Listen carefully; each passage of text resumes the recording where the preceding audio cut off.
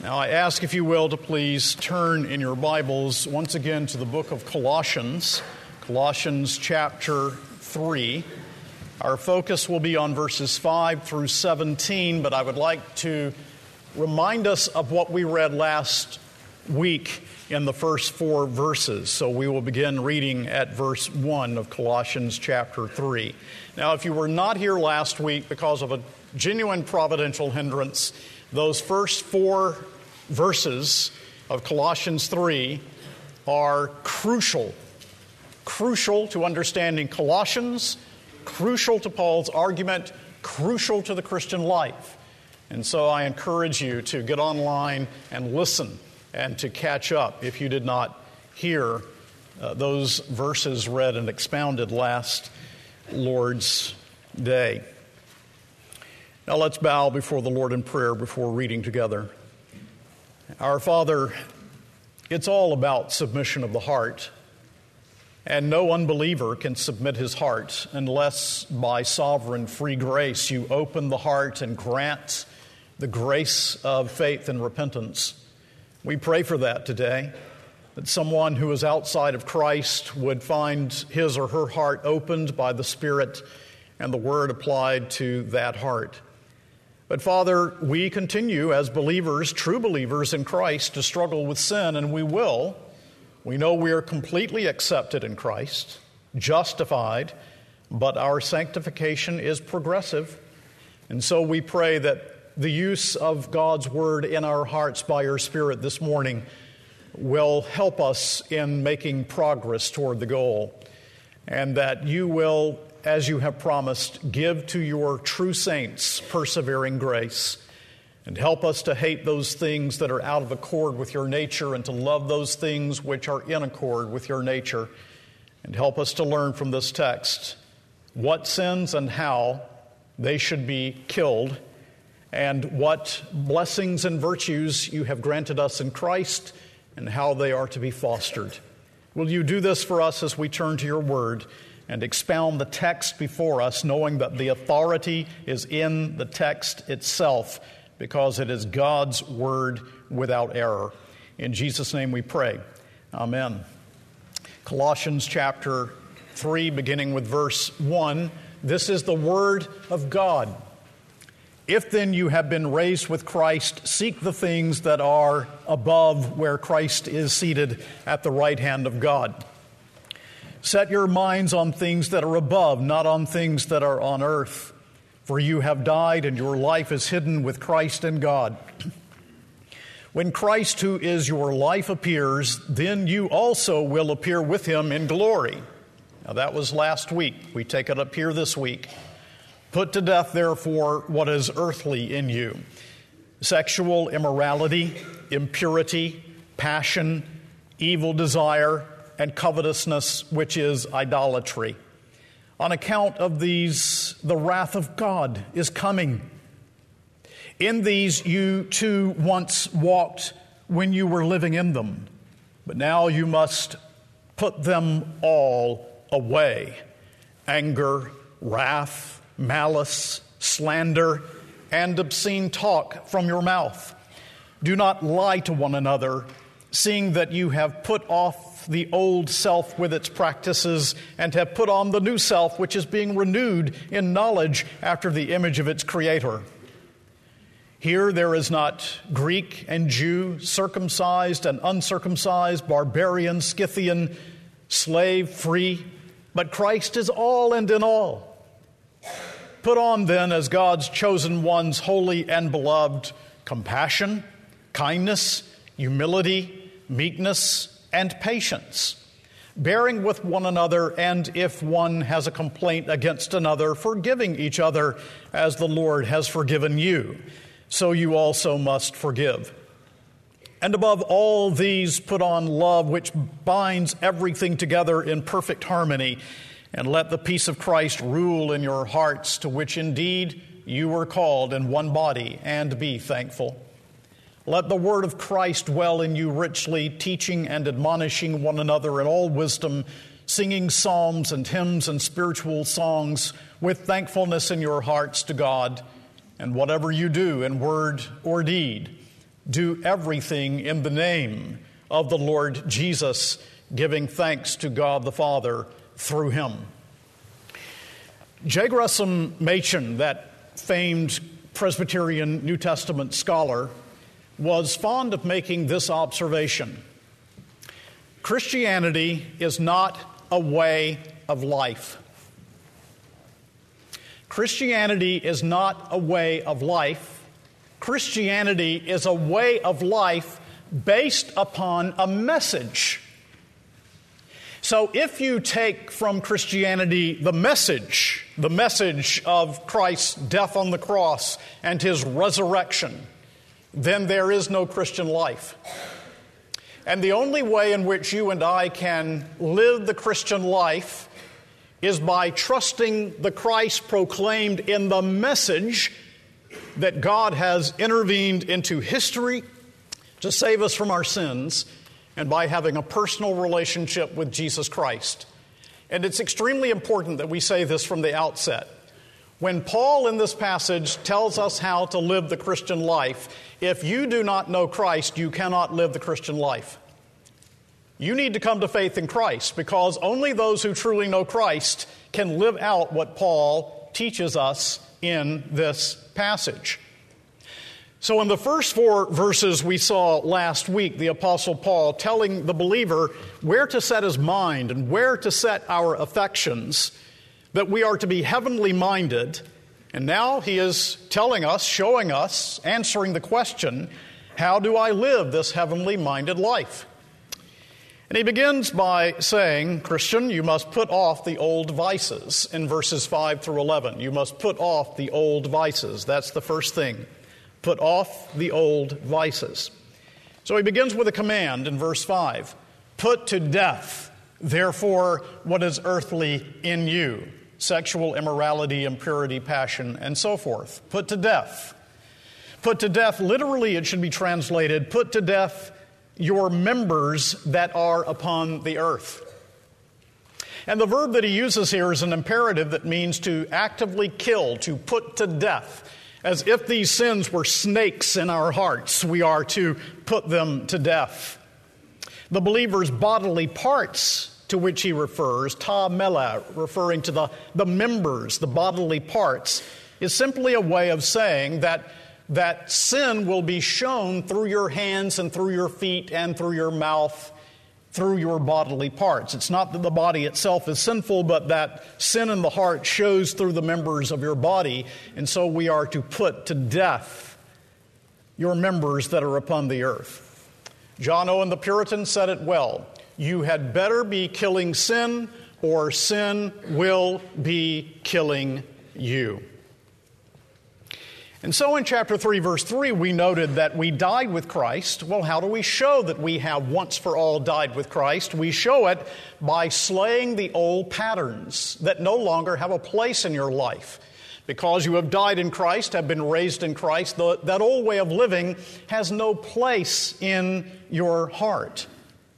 And so Paul lists 5 sins that can characterize the old way of life that Christians must put to death.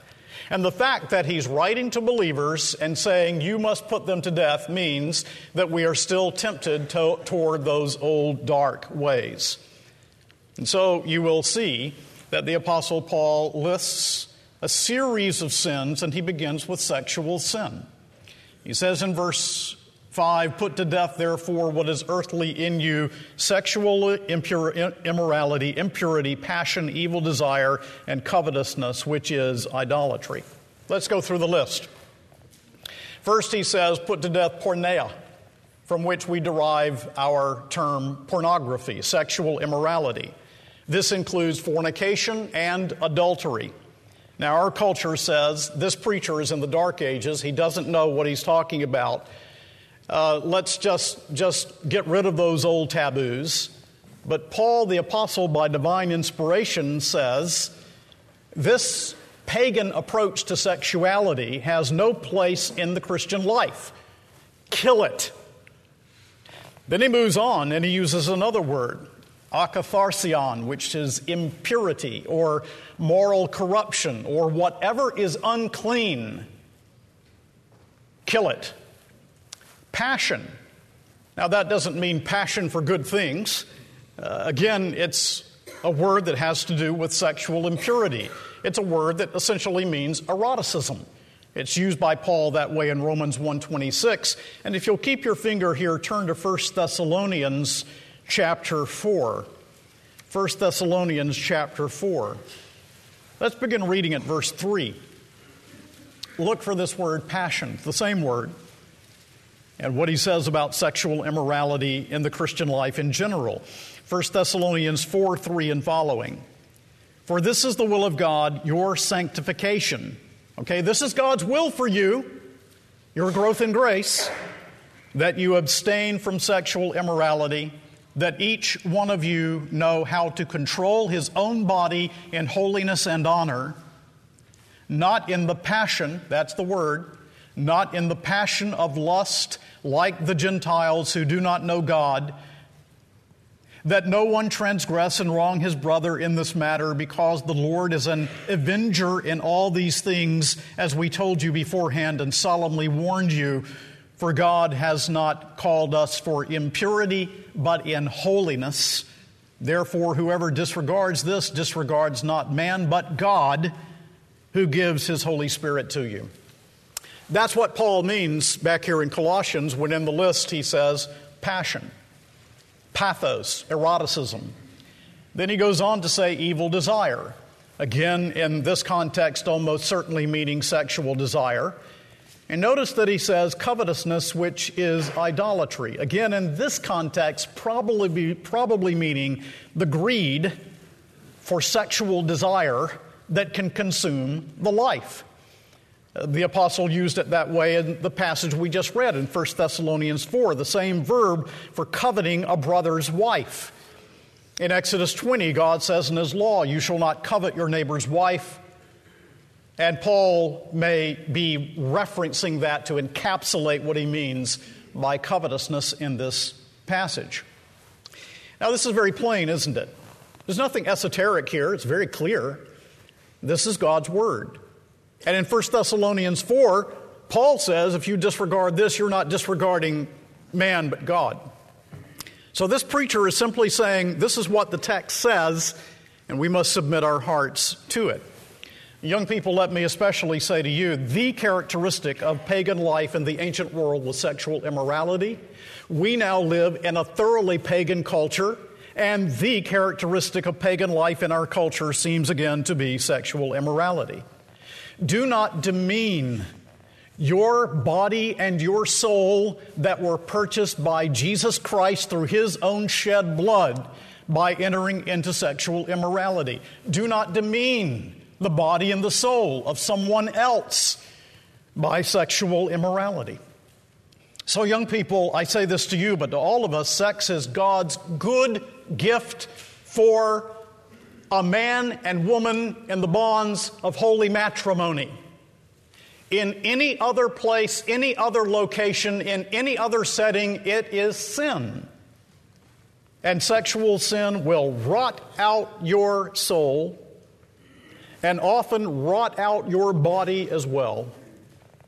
And you should not care if you are the only young person on the face of the globe to hold to God's biblical standard, and you should determine within your heart, I will not be pressured by the world standard and its laughter of purity. I will honor the Lord now and always.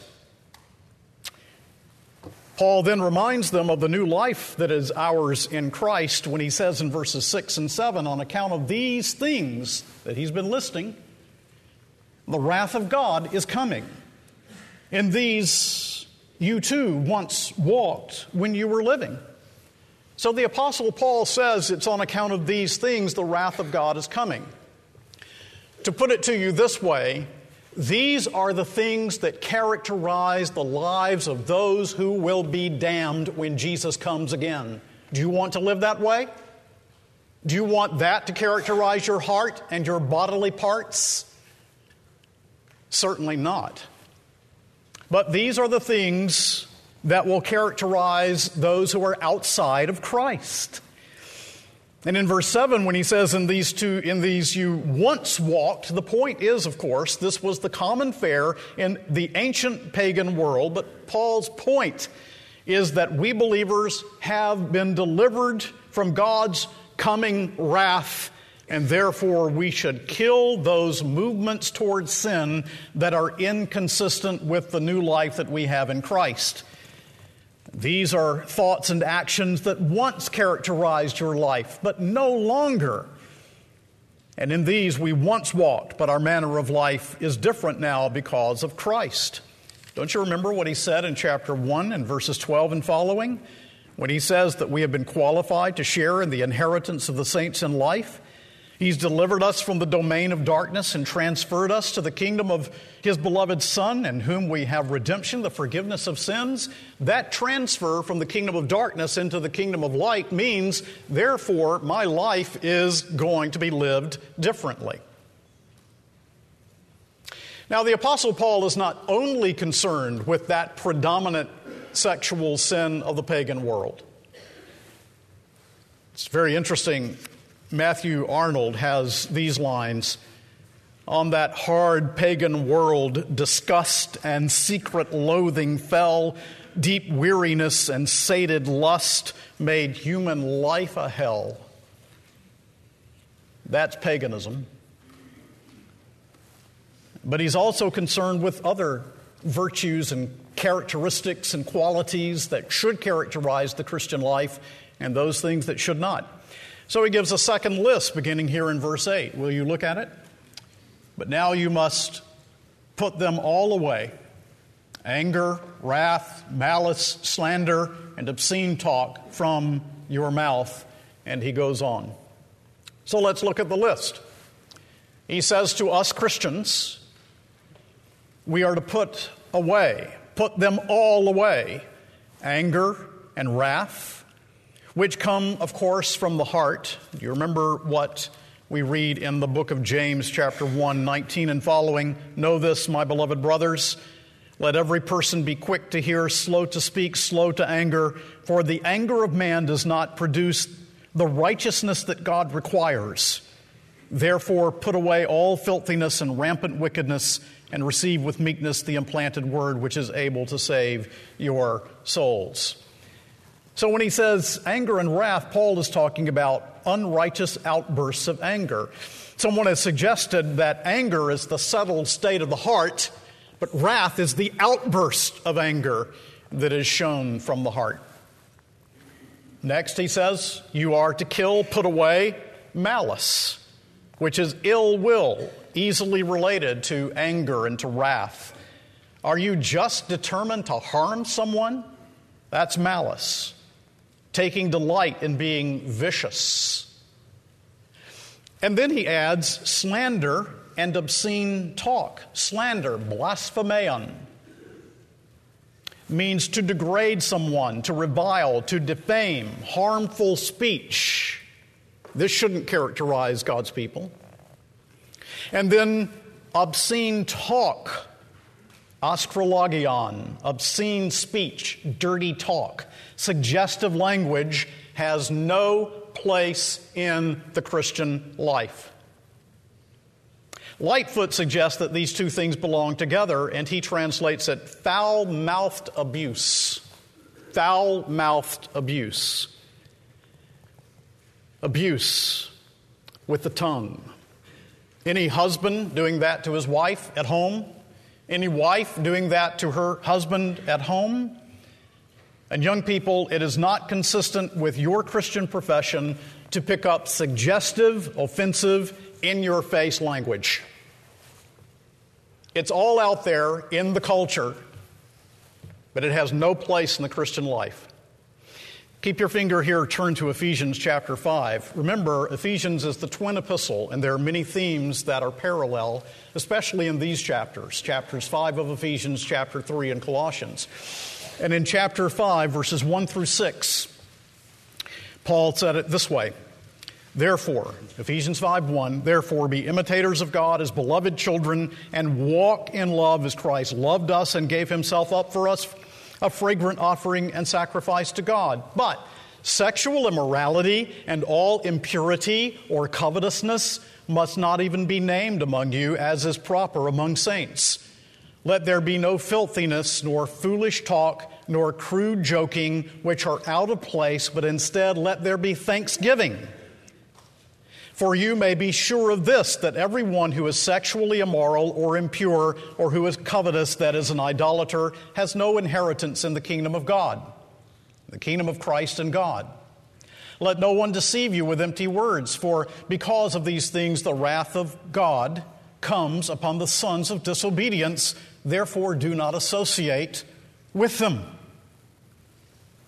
Now coming back to Colossians 3, note that he also adds in verse 9, do not lie to one another, seeing that you have put off the old self with its practices, and to put on the new self, which is being renewed in the knowledge after the image of its creator. And I do not know this, but it's certainly true. I don't know if Paul is thinking this way, but it's certainly true that when sexual immorality comes into the life of a person, a lot of lying and dishonesty comes with it. Covering up, hiding, not telling the truth. Paul says, don't lie to one another. God himself is truth, isn't he? Right? Isn't he? Yes. Jesus Christ said, I am the way, the truth, and the life, didn't he? And that's the case, then, live in light of that truth. Speak the truth. Anyone here, you're just a liar. You develop the habit of lying. You're not telling the truth to your parents. Some of you don't know how to tell the truth to yourself. And what is the reason that these practices must be put aside? Well, we've died in Christ, we're alive in Christ. But also, he says in verse 10 of Colossians 3, we've put on the new self, which is being renewed in knowledge after the image of its creator. The new man has been put on. We are new men and women in Christ. We read this morning, Pastor McDonald, from Genesis 1 of the creation of Adam. Man was created in integrity. He was upright and created in the image of God. But he fell into sin, and the image has been incredibly marred, indeed lost, and now it has to be restored. What is happening in your life as a Christian is that the Holy Spirit is restoring the image that was lost in the fall, that was destroyed in the fall. That's what is happening. So Paul says, live as those who are new men and women in Christ. As A.T. Robertson put it, piety is not a mask to put on or off at will. The life in Christ goes into the web and woof of the heart itself. Being new in Christ means that for us Christians, the old distinctions that separated us have been done away. So that those distinctions having been done away, there is this body of Christ, and we are growing in grace together. And we are being conformed to the image of Christ together. And so he puts it this way in verse 11. Here, that is to say, where this image is found, here there is not Greek and Jew, circumcised and uncircumcised, barbarian, Scythian, slave, free, but Christ is all and in all. Nationality, race, Greek and Jew, do either of these things make us right with God? No. So why should they divide us? Our religious backgrounds before coming to know Jesus, circumcision, uncircumcision, do we not all now have in Christ the same privileges? The Greco-Roman point of view, barbarian and Scythian, should cultural distinctions hamper our fellowship with Christ? You know, a barbarian was originally someone who did not speak Greek. That was the initial meaning, but it came to mean those who were just not civilized. And he includes Scythian here because the Scythians were thought to be on the absolute bottom of the rung of what it meant to be a barbarian. I actually read a quotation from Herodotus recently about Scythians that I will not bring into the pulpit. Let me tell you, ISIS seems to pale in comparison to the history of the Scythians, and that's saying a lot. Now, these are coming to faith in Jesus. Social distinctions, slave and free. There were millions of slaves in the ancient world. We do not even know how many. Again, do not all Christians have the same inheritance? So he says this: Christ is all and in all. Whatever earthly distinctions may be in Christ, he now indwells all of his people. And the point that Paul seems to be making is simply this: no matter who you are, from what background you have come, from what sins you have been saved, God has brought us all together from all of these different walks and backgrounds so that we are one body, and you are not alone in learning to kill sin and walk righteously. We are doing this thing together, and God is doing a marvelous thing. He is bringing together a new race of humanity under the headship of Christ, and we are together fighting the good fight of faith and moving on to our celestial home. We are new in Christ. You are not alone. We are new in Christ together. Now that's what he says kill. That's what he says put off. And I hope that you'll take it seriously. But the Apostle Paul is never content to simply say stop doing something. He wants it replaced with the right thing. And so the second thing is put on new virtues. Put on new virtues. And we find them in verses 12 through 15. Now in verse 12, you'll notice he begins with another command. Put on then, as God's chosen ones, holy and beloved, compassion, kindness, humility, meekness, and so forth. It's a command. And then he lists the virtues. We are to live according to our new identity in Christ. We are to put on, as McLaren put it, the garments of the renewed soul. So think of these virtues as given to you by the Spirit of God, and you're called to put them on just as you put on your clothing. What are those virtues? Well, follow the list. Beginning here in verse 12. The first is compassion. That's how you think upon someone and respond to someone who is in need. Bowels of mercy, the King James put it, because you see, that really reflects the Greek that speaks of splachna, which is the internal organs of the body. That's where we feel the affections. Today we say the heart. Are you tender? Are you sympathetic? That's the question. Kindness. Several commentators call that sweetness of disposition. And as I was thinking about this, a lot of people in our congregation came to my mind as excelling in sweetness of disposition and kindness. Humility. What do you have that you did not receive? If you have beauty, from whom did it come? If you have intelligence, from whom did it come? If you have special gifts, from whom did it come? If you're in the United States rather than living in Iran, from whom did that come? What do you have that you did not receive? The Son of God condescended to come and to save you from your sins. What right do we have to walk in pride? And in the ancient world, by the way, humility was considered a vice, not a virtue. But it's Jesus Christ who comes and says, the Son of Man did not come to be served, but to serve and to give his life a ransom for many. He must increase, I must decrease. As Packer puts it, Christians grow greater by getting smaller. Meekness. Gentle, not harsh, not rude. Patience, which means long-suffering, not vengeful. And then he says, bearing with one another, and if one has a complaint against another, forgiving each other as the Lord has forgiven you, so you also must forgive. So we not only bear with one another, but we forgive one another. Do you have a forgiving spirit?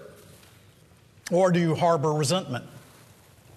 What did the Lord Jesus do for you on the cross? What if the Lord had said, I'm harboring resentment against this person, and I have a right to be offended, and therefore I'm not going to die for him? Where would you be?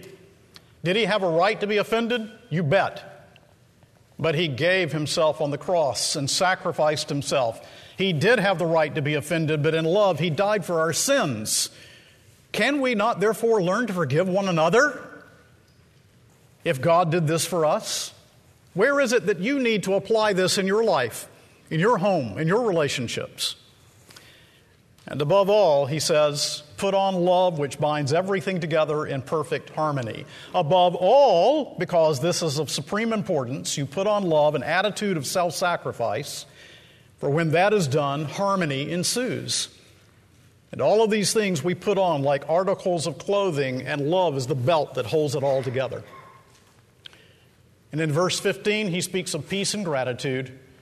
And let the peace of Christ rule in your hearts, to which indeed you were called in one body, and be thankful.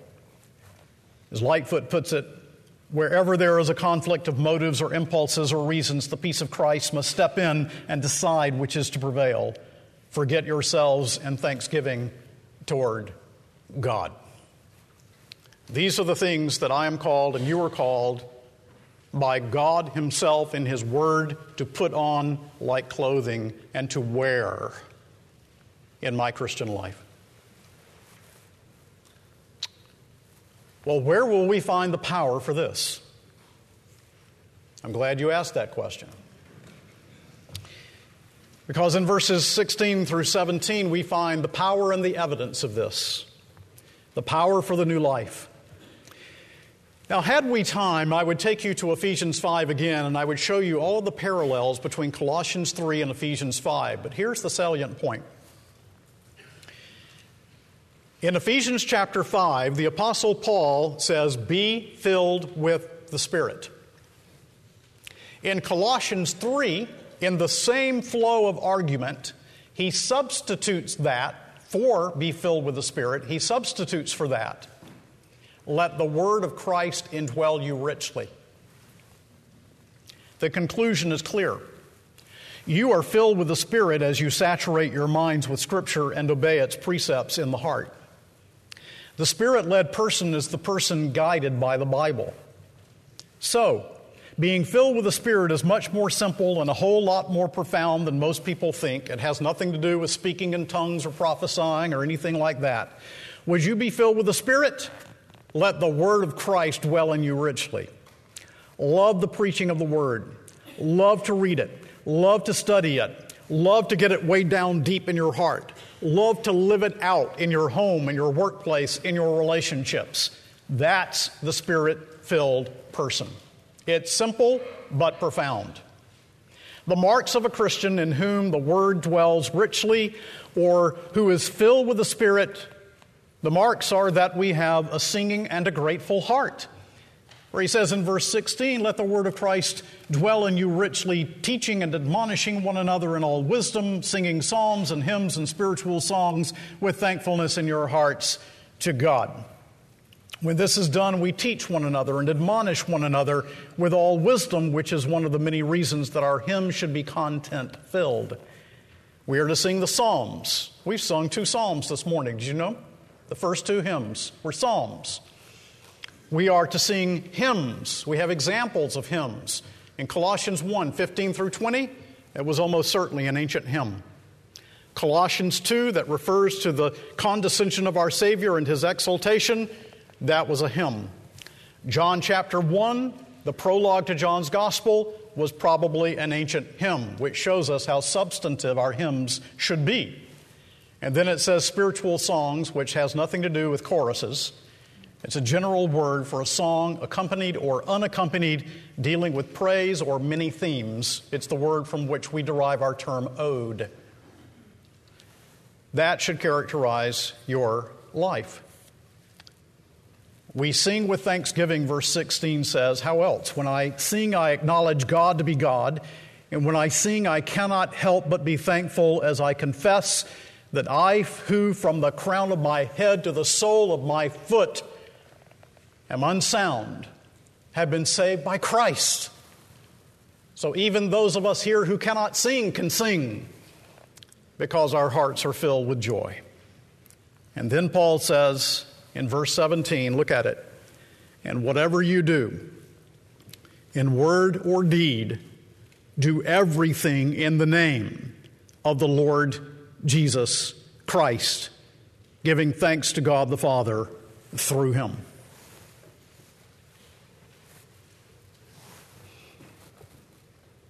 So you go back through the list. Can I be involved in sexual immorality or impurity or holding in my heart and in my mind constant filthy thoughts and do this in the name of Jesus? Can I be an angry, wrathful, malicious, slanderous, obscene, talking person in the name of Jesus? Can I be a liar in the name of Jesus? This thing of truth-telling, I think, is far, far more deep than most of us think, and it always backfires. Truth will out. I read somewhere of a man that wanted to impress his pastor. So he brought him into his shop, and he said, I want to give you something really nice, Pastor. And so he gave him this really expensive cut glass, had a really high price tag on it. And the pastor said, no, I can't take that. I don't want anything from you. You've got to take something, Pastor, so go ahead, take this. No, I don't want this. I'll take this cheaper thing over here. And the man just about passed out because he had switched the tags before the pastor came in. And he had put the expensive tag on the inexpensive item. The inexpensive tag on the expensive item, was giving the pastor the expensive item with the inexpensive tag. And the pastor said, no, I want the inexpensive item. And he took the expensive one. It always happens that way, doesn't it? You can't have a life that's filled with lies and cheating. It's disaster for a home, disaster for a marriage, disaster for a family, disaster for your life, disaster for the church. We are people who should live in the light. And that's what I want for my life. Do you want that for yours? So verse 17 is extremely important. A very, very important item to grasp in the new life we are called to live for Christ. I'm thinking of doing something. Well, here's the litmus test. With the true Christ before me and within me, understanding the biblical Christ, can I do this thing in Jesus' name? And with a heart filled with continual thanksgiving, can I do this thing? Can I write that thing on social media in Jesus' name and with a thankful heart? Can I post that picture in Jesus' name and with a thankful heart? Can I encourage that relationship? Can I take that course of action? Can I harbor that thought? Well, here is the test. Can I do it in Jesus' name and with thanksgiving to God? So I want what I want, no matter what God says, is not the way to live the Christian life. So let me bring it to a conclusion with this in our minds. This text, verse 17 says, and whatever you do in word or deed, do everything in the name of the Lord Jesus, giving thanks to God the Father through Him. Which means, Jesus bought me. Now, everything I'm going to say applies to me, but let me say it to you. Jesus bought you. Jesus owns you. Jesus should be exalted in your heart. Jesus should be exalted in your life. Jesus should be exalted in your decisions, in your actions, in your attitude, in your home, in your relationships, on your Facebook, in your tweets, in personal remarks, in school, universally, in all things. Jesus is to be exalted in your life. That's the goal.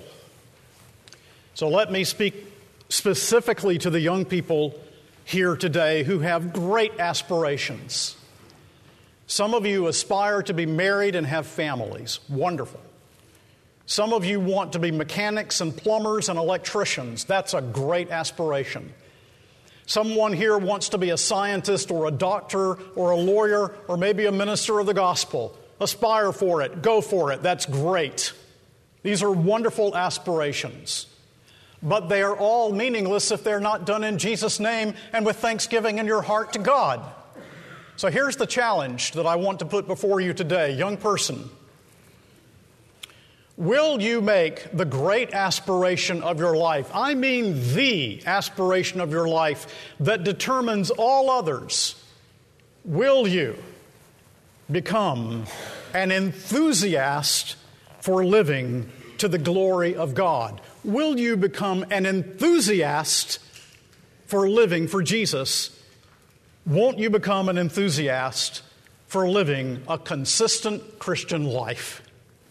And if there's one young person here this morning, 12 years old, 10 years old, 16 years old, 18 years old, that will say, this morning, by the grace of God, I really will determine in my heart that even though I know I will struggle and I will have my failures, nonetheless, the overriding domination of my heart is that I will be an enthusiast in my Christian living for Jesus Christ, then this sermon will have been worth it all.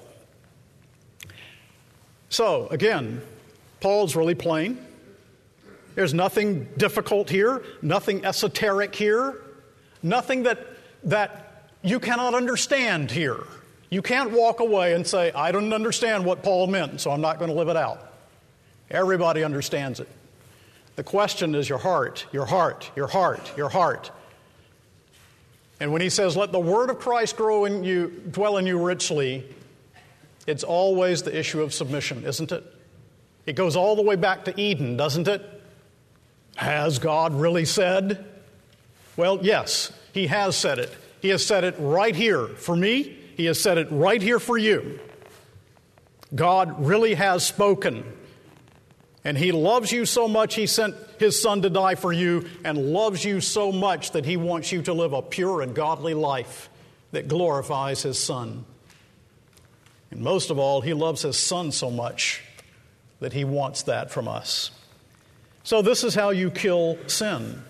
You don't feed it, you starve it, you kill it, and you replace it with a heart that is filled with God's Word. And the result will be a life that exalts Jesus Christ, a life that proclaims, may Jesus Christ be praised. Is that what you want in your life? That's our call from this text. And God's people said, amen.